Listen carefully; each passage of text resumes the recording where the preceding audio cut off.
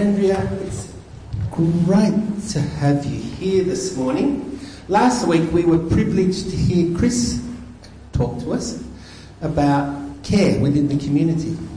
Some great images from the scripture, some great images that pointed to how care is about being a community that seeks to include all and to support each other.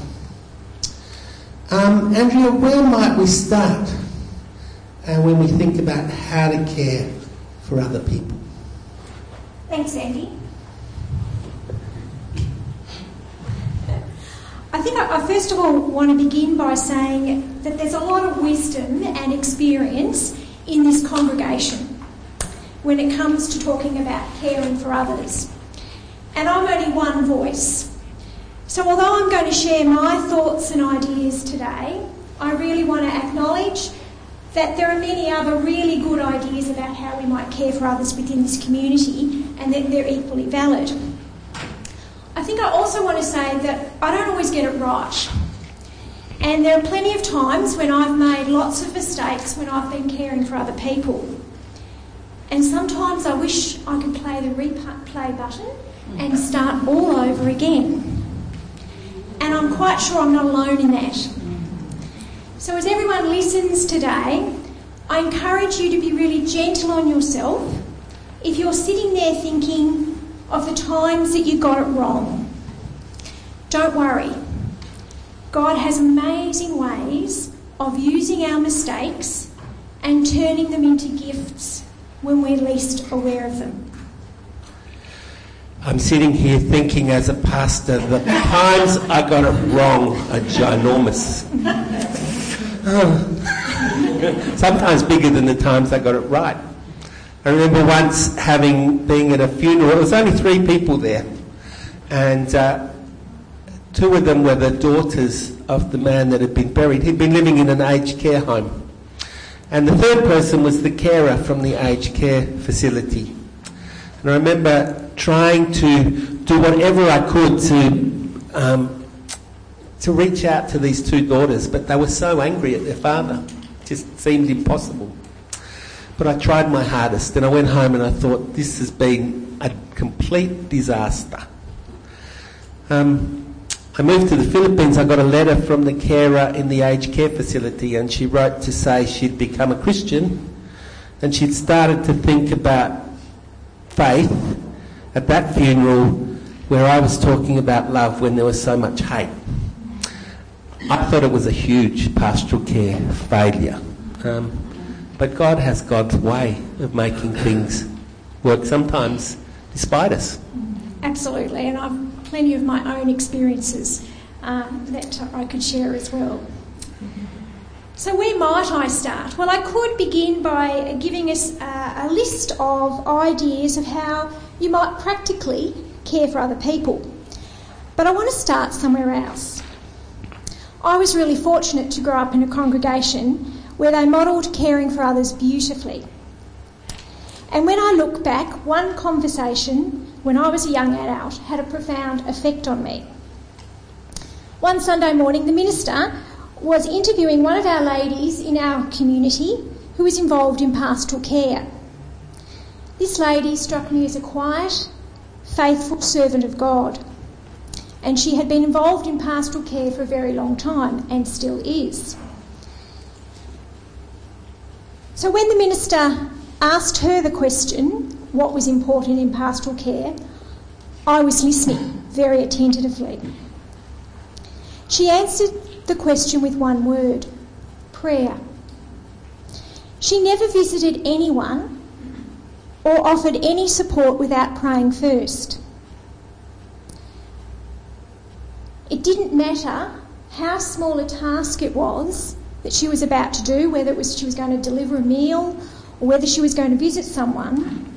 She would pray that God would walk with her and give her the wisdom and the gifts for that particular situation. Prayer was so important for her. In 1 Thessalonians chapter 5 verses 17 to 18, it says that we should pray continually. Give thanks in all circumstances, for this is God's will for you in Christ Jesus. God calls us into prayer in all circumstances. This lady's words have always stayed with me. And I've learnt over the years that this is the place God asks us all to start when we care for others. Yeah, Andrea. It hits a chord in me. Prayer is such an important part. I grew up in a family where they told me, oh, don't bother people. So I have this inbuilt reticence when I go to visit or care, and I find the courage to do it through prayer. It helps me become a botherer. Whenever I'm going to visit or make a phone call, I step out and pray first. Is there a time you can share when prayer has really, really helped? Absolutely, Andy. Working in community palliative care and as a spiritual director means I'm often confronted with really difficult situations, and I need to hand these encounters over to God. Some years ago, I arrived at work and saw on the list of my patients that I needed to go and see a dying child. I felt very stressed. Paediatric nursing has never been my strong points, and I still have nightmares of the 6 weeks I had to spend at the Royal Children's during my training. I always hope that when there's a child on our program that someone else might actually go and do that visit for me. But today it was my turn. As I drove to the home, I prayed that God would use me in this situation and give me wisdom. I handed the visit over to God because I felt completely inadequate. And I'm sure we can all think of those times when we feel completely inadequate. Despite this, I got to the front door, my heart was jumping out of my chest, and I was hoping they might be out. Clearly they were not. I spent the next hour with the child and the family, and we talked about how we might make their child more comfortable, and we talked about how the family were coping. As we shared, I felt an amazing sense of God's presence. The following day I needed to go back again. I prayed again. The child was imminently dying, and the next hour became quite sacred.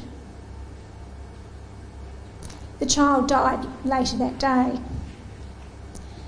Despite my complete sense of inadequacy, God used my gifts to comfort this family. And in fact, I got a letter from the family some months later thanking me for my presence in that situation.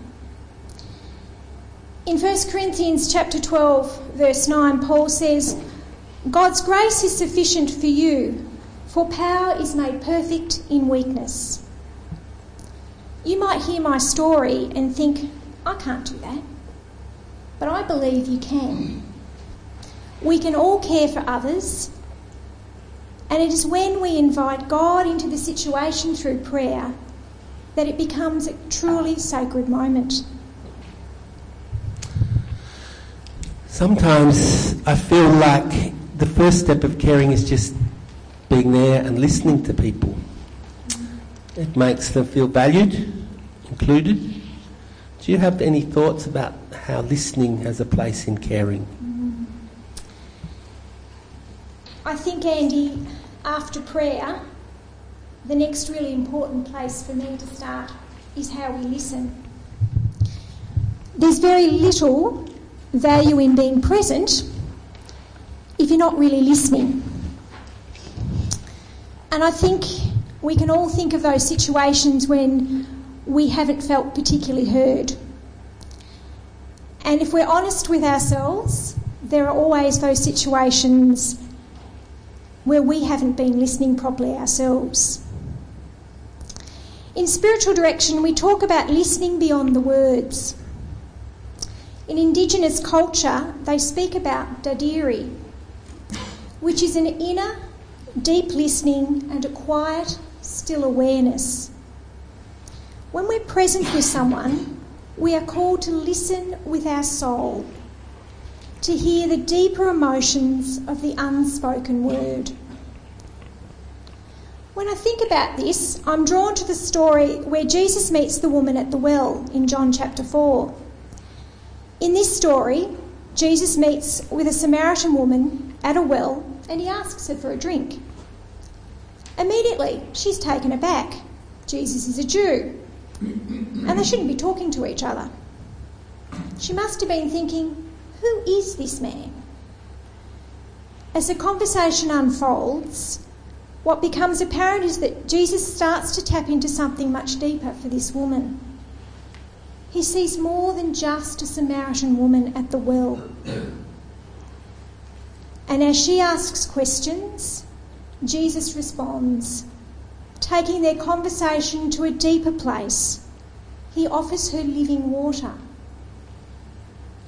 Jesus sees that this woman is carrying a deeper emotional pain and will only be healed with the living water of God. Jesus has heard her and goes beyond the words and listens to her emotional pain. It's that deeper listening that I believe that we're called to. Many years ago, a client shared with me that she was going away for Easter on holidays. The conversation felt really light and easy, but I realised that she was actually trying to tell me something more. After a while, she told me that the family holiday would be the last family holiday that they would have. She would not live to see another Easter. I didn't really have any words and it felt really awkward, but I knew she needed to share her thoughts without me necessarily responding. As I listened and gave her space to talk, she began to share about her feelings of grief and loss. What began as a passing comment about a holiday turned into a deeper conversation about how she was experiencing terminal illness. This is what I mean when I say we need to listen beyond the words. It can take courage to ask more difficult questions and to delve deeper. But if someone feels like they're really being heard, like this person or the woman at the well, they will often go on to tell you what's really happening for them, what's happening beneath the surface. When we truly hear someone or we've felt heard ourselves, it's quite transformational. It's only when we hear the whole story that we can then begin to prayerfully discern how we might help someone.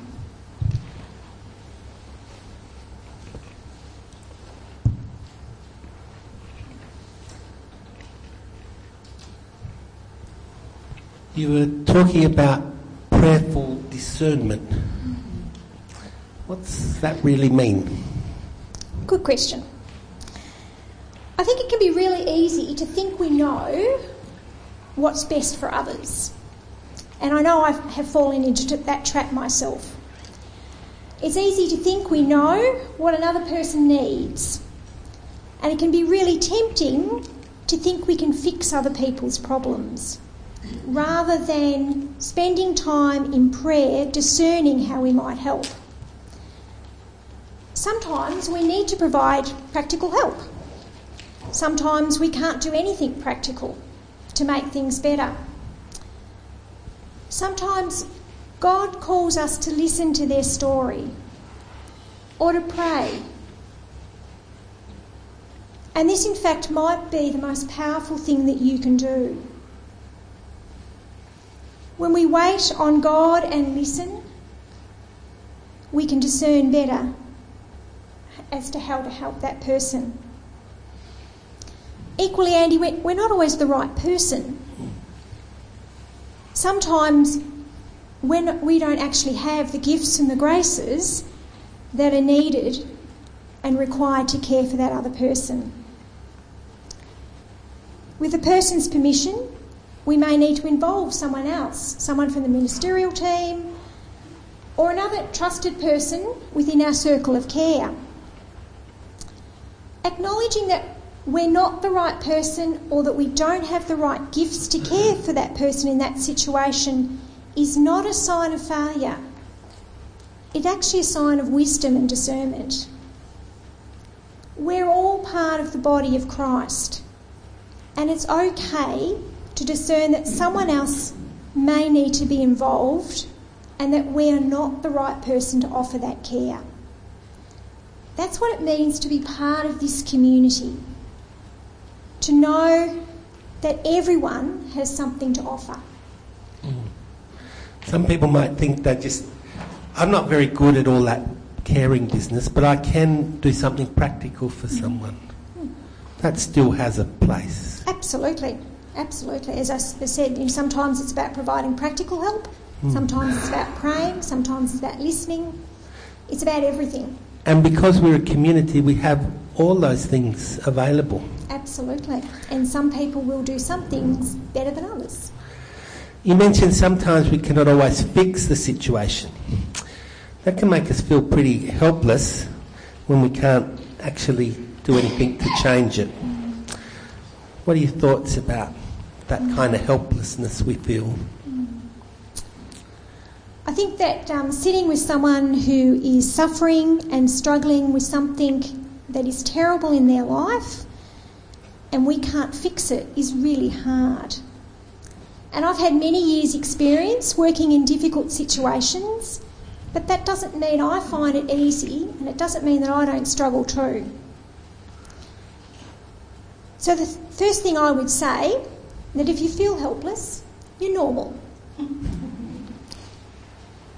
When we ache for another human being, it's because we are compassionate. Compassion means to suffer together.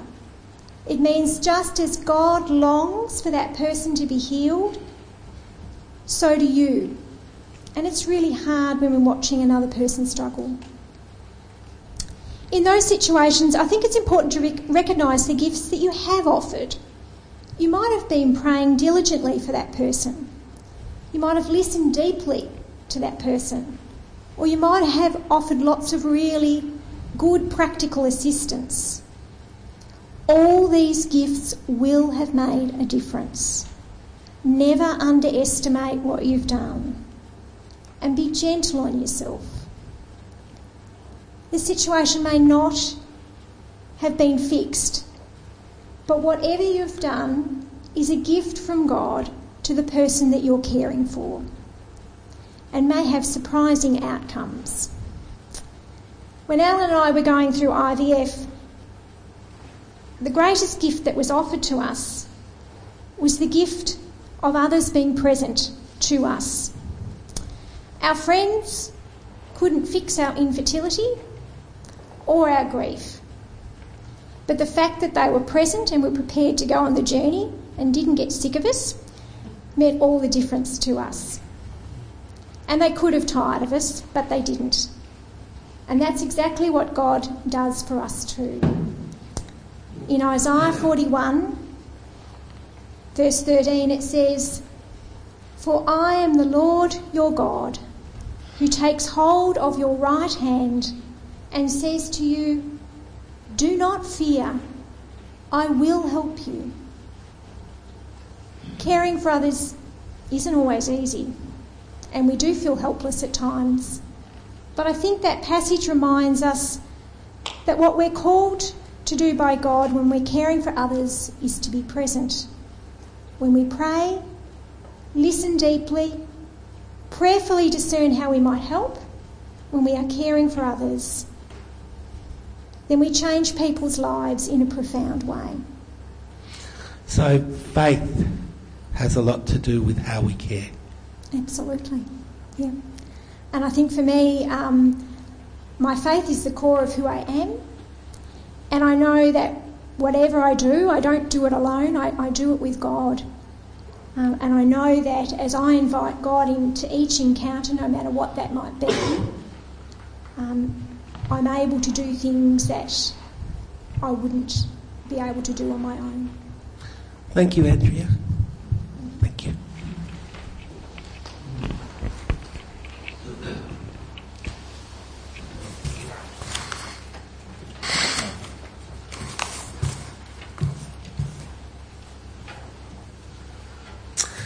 We're going to stand and sing the servant song.